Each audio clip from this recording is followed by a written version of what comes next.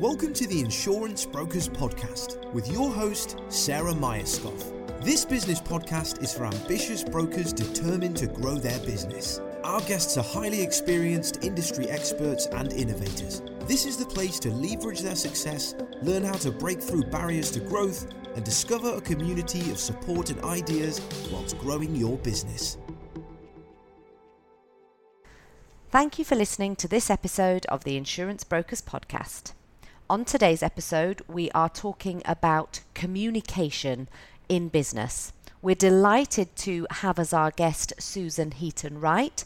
Susan is the creator of the Superstar Communicator philosophy. She works with the CII as well as global businesses in supporting individuals and teams to create impactful virtual performances. Good afternoon, Susan. Thank you so much for joining me today on the Insurance Brokers Podcast. It's great to have you here. Thank you very much for inviting me.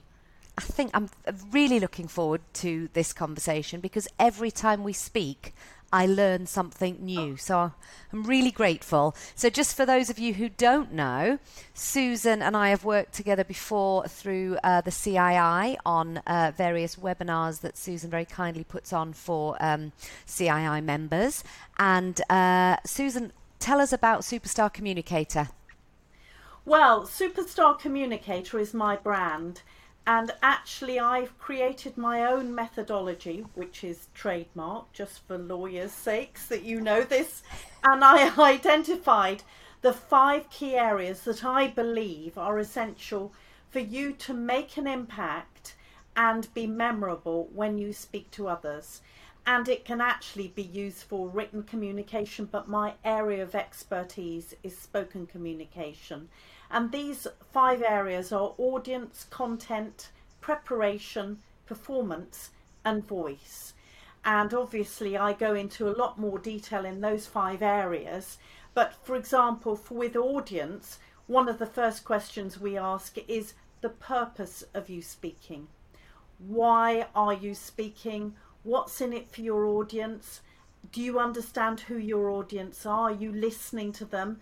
And we go into a lot more detail with that. With content, and I've done this a lot with the CII over the last year with the virtual workshops that I do, really thinking about how you structure your content so that it makes the most impact, so it's memorable. And there are techniques that we can use with that. And with us speaking a lot more virtually, there are things that we need to think about in this virtual world that we wouldn't necessarily be thinking about in a face-to-face situation. One of the reasons that I thought it'd be really great to have you on the podcast is I talk to brokers day in, day out, and I mean, everybody's almost bored of the hardening market, and yes, we know, and it is happening, and the changes that are coming globally in terms of digital content, contact, audience, engagement, all of these things. I thought it would be so interesting to have your input on what independent brokers can and should be doing now in terms of their business strategy and the training of their frontline account execs, their sales team. What is it they need to be doing? Well, it's interesting that you say about a global market. So from what you're saying, you are talking to brokers who might be speaking to people all over the world. And this is no longer a phone call.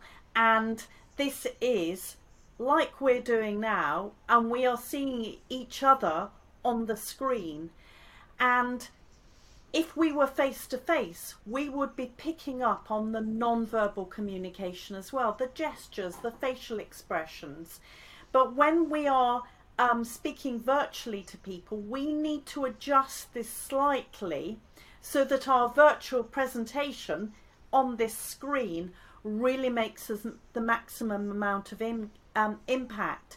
And we have to adjust our performance accordingly, but also we need to think about the content and the fact that it takes a lot more energy brain-wise to watch somebody on screen and really take in what they're saying.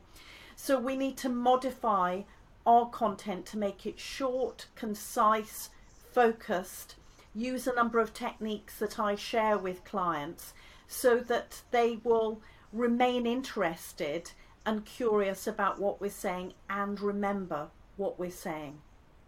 One of our USPs and one of the things that we promote and work with clients to do is around your audience segmentation. Yes. And understanding who they are. Now, Yes. My experience of many of the brokers that I speak to, of the smaller independent brokers, are that they are quite localized and community based in terms of their client base. So, and face-to-face is starting to come in now for those types of businesses. But the need to be providing information that is absolutely speaking to their business points, their business in tray, their, whatever's going on in their world is critical. Yes. And you've just said something there about listening, really picking up on their cues. What kind of tips do you have around that? Do you know, listening, I believe, is a huge superpower. And we know from face-to-face meeting, you remember those old days when we had face-to-face meetings, often there was this idea that you needed to speak and you needed to be heard.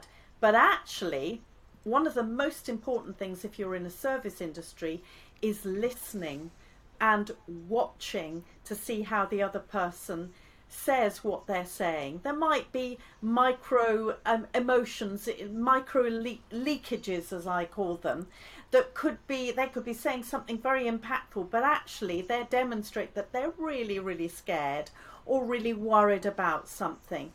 So listening to the pain points of your clients and potential clients is really important. It could be that you send a short quiz or a short questionnaire, or ask them the question and listen without judging them, because it might be that they give you some information that could be critical in the advice that you give and the proposal that you offer. Is it? I don't know if it's the Dalai Lama, but whoever, there's a famous quote, you've got 2 ears and 1 mouth, use them in those proportions. And I really like that idea. Have failed utterly to do it, but working towards it every day.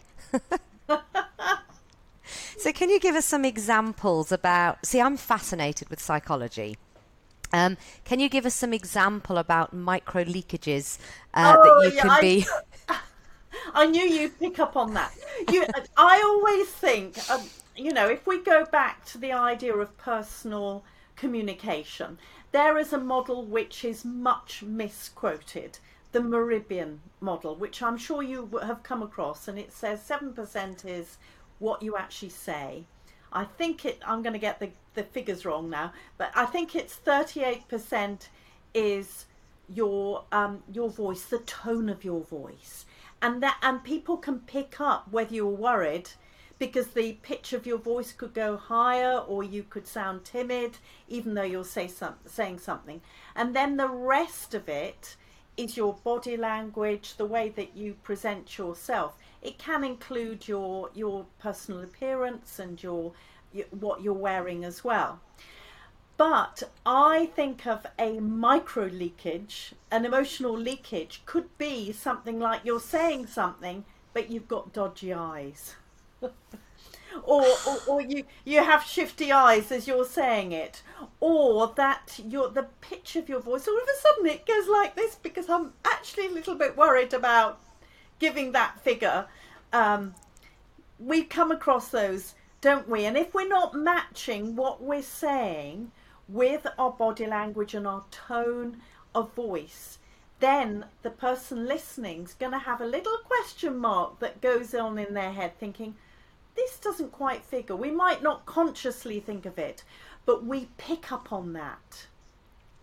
And then there's a question about what that person's saying.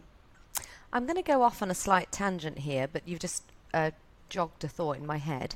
I did some sales training a long, long time ago, and I came out of the sales training feeling dirty. Like, I came out and it was very standard stuff, but it was about, sort of on the surface, was talking about consultative selling and the advisory purpose and all of the genuine support-based advice you can give to a client, a potential client, a man on the street, whoever. But it used that as a platform and then talked an awful lot about sales tricks, manipulations, wording to use. And I don't like that at all. It makes me feel uncomfortable. It's your sort of what you think of the sort of old stereotype of a car salesman, isn't it? Definitely. And we've moved so far beyond that now.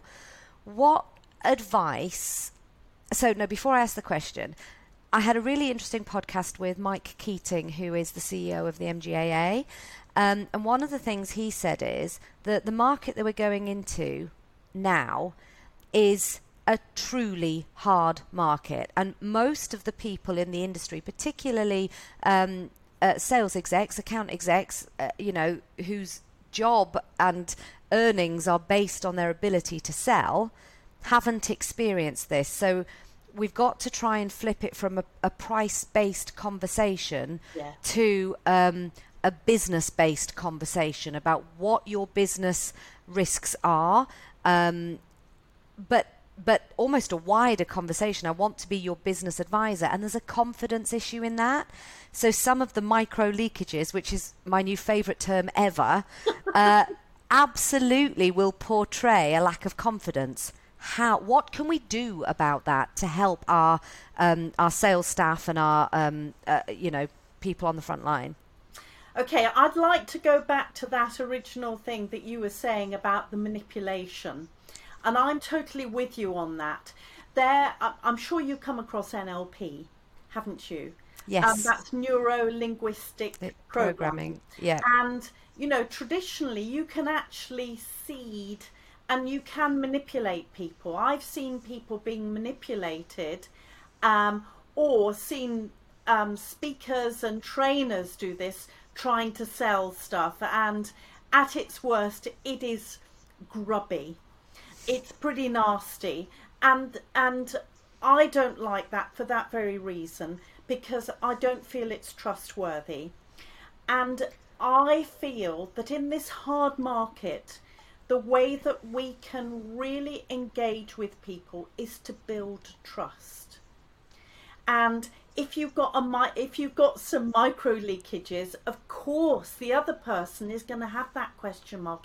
Is this person trustworthy?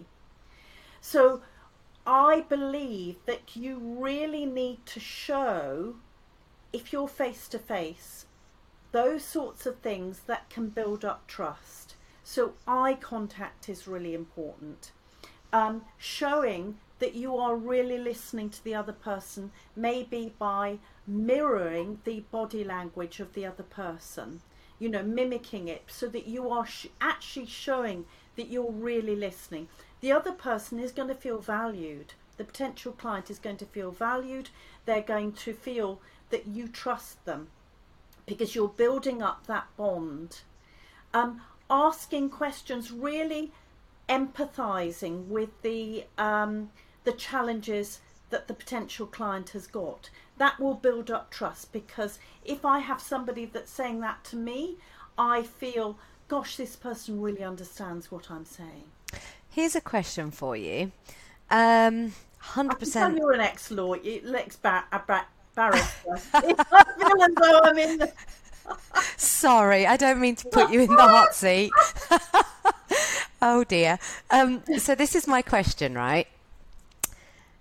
If I go into a client meeting and I'm thinking about presenting my best self, and I must try and mirror body language, and I need to make sure that I'm properly engaging and I'm articulating myself, I get myself tied up in knots, and the micro leakages become macro leakages, and I develop Tourette's and some twitches, right?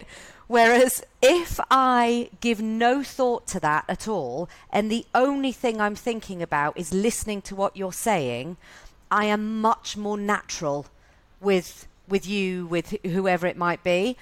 And I sort of feel like if I do anything other than that, I'm not, I'm not being my integral self.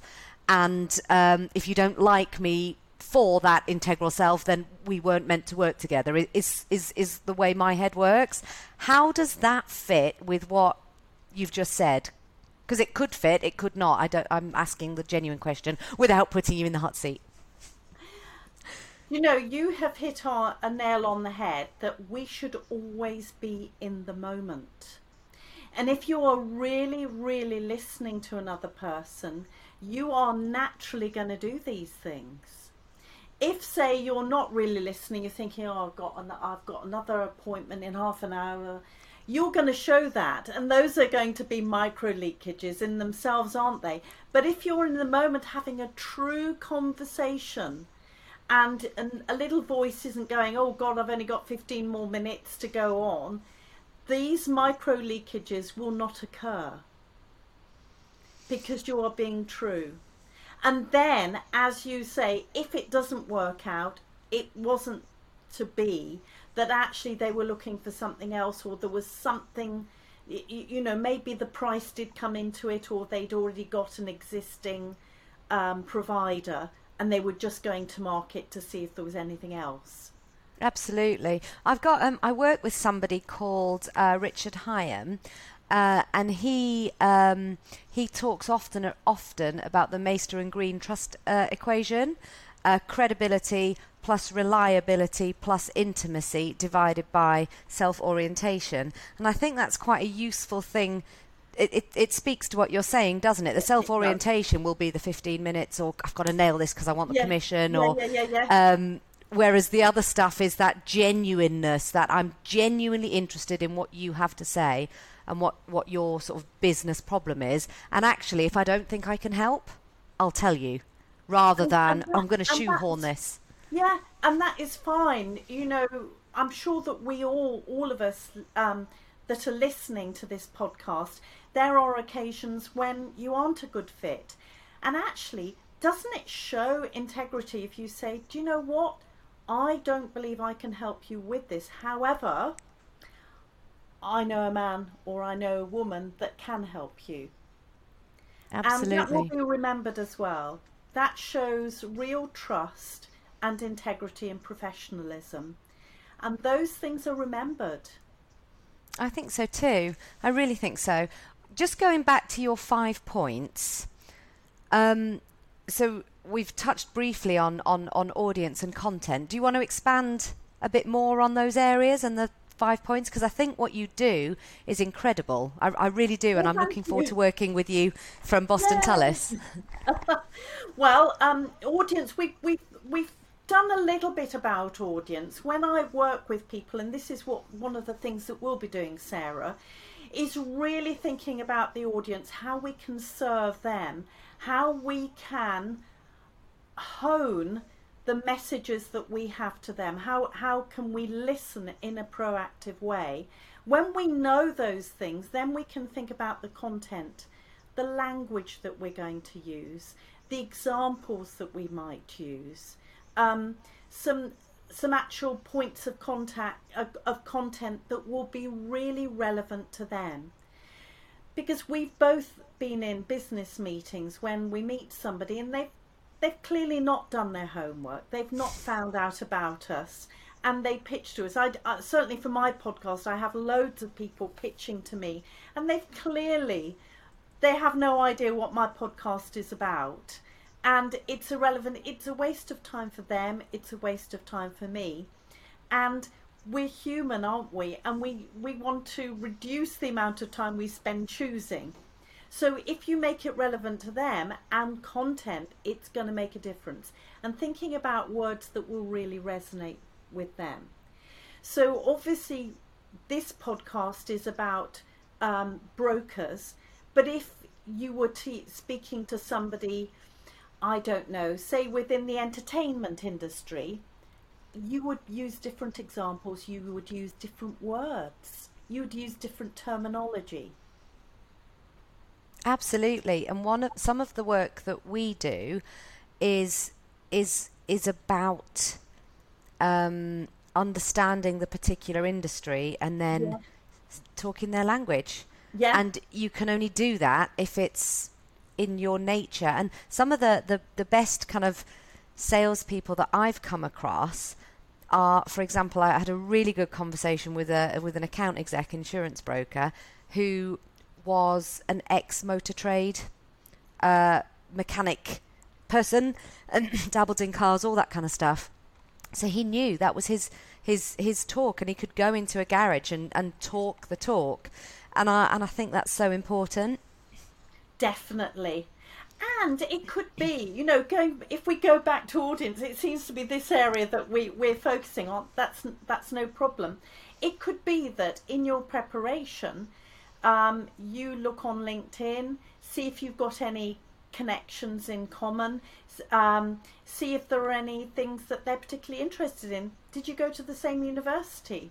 I know last year I pitched for some work in one of the big four accountancy companies, firms, and I did my research, and the person I was meeting happened to have gone to the same university in the United States that my uncle had been the professor of neurology. That was the first thing I said. We had a bond straight away. Yeah. We had something in common. That it's not rocket science, and yet that was one of the deciding factors in me getting the work, I'm sure, because we immediately moved the business relationship forward to a personal level. There was an element of trust with that. So here's another question for you. Yeah. What do you do, and I've been in this situation, where the person you're in a conversation with is not as far as stonewally, but very closed, very, very closed. I've been in a conversation where I'm just being me and made a joke that I thought was hilarious and got nothing, and it's awkward. We've all been there, haven't we? Well, I mean, I was still laughing at the joke much later on, and still nothing. What do you do? You might check to see if they have got the time to discuss it. Try and step around it. Say, would you like me to leave the information and then we have a chat about it later? We don't know what's going on in their lives. We don't know if in 10 minutes time they've got to rush off and pick up their kids from school, or that they've just had a really scary letter from somebody or email. Sometimes we've got to put our feet into somebody else's shoes and think, maybe this isn't the right time. Or perhaps they're one of those people that processes things in a different way, that actually what they need to do is to read through the information that you have, because we're all different. There are some people who will respond to a telephone conversation or face-to-face conversation, and that's their qualifier. But as we know, there are those people that want to read the entire manual with all the T's and C's before they make a decision. I had a very interesting podcast this morning for my other business, and I was talking to a clinical psychologist, and she was describing, children's those toys where they have different shapes and you have to learn.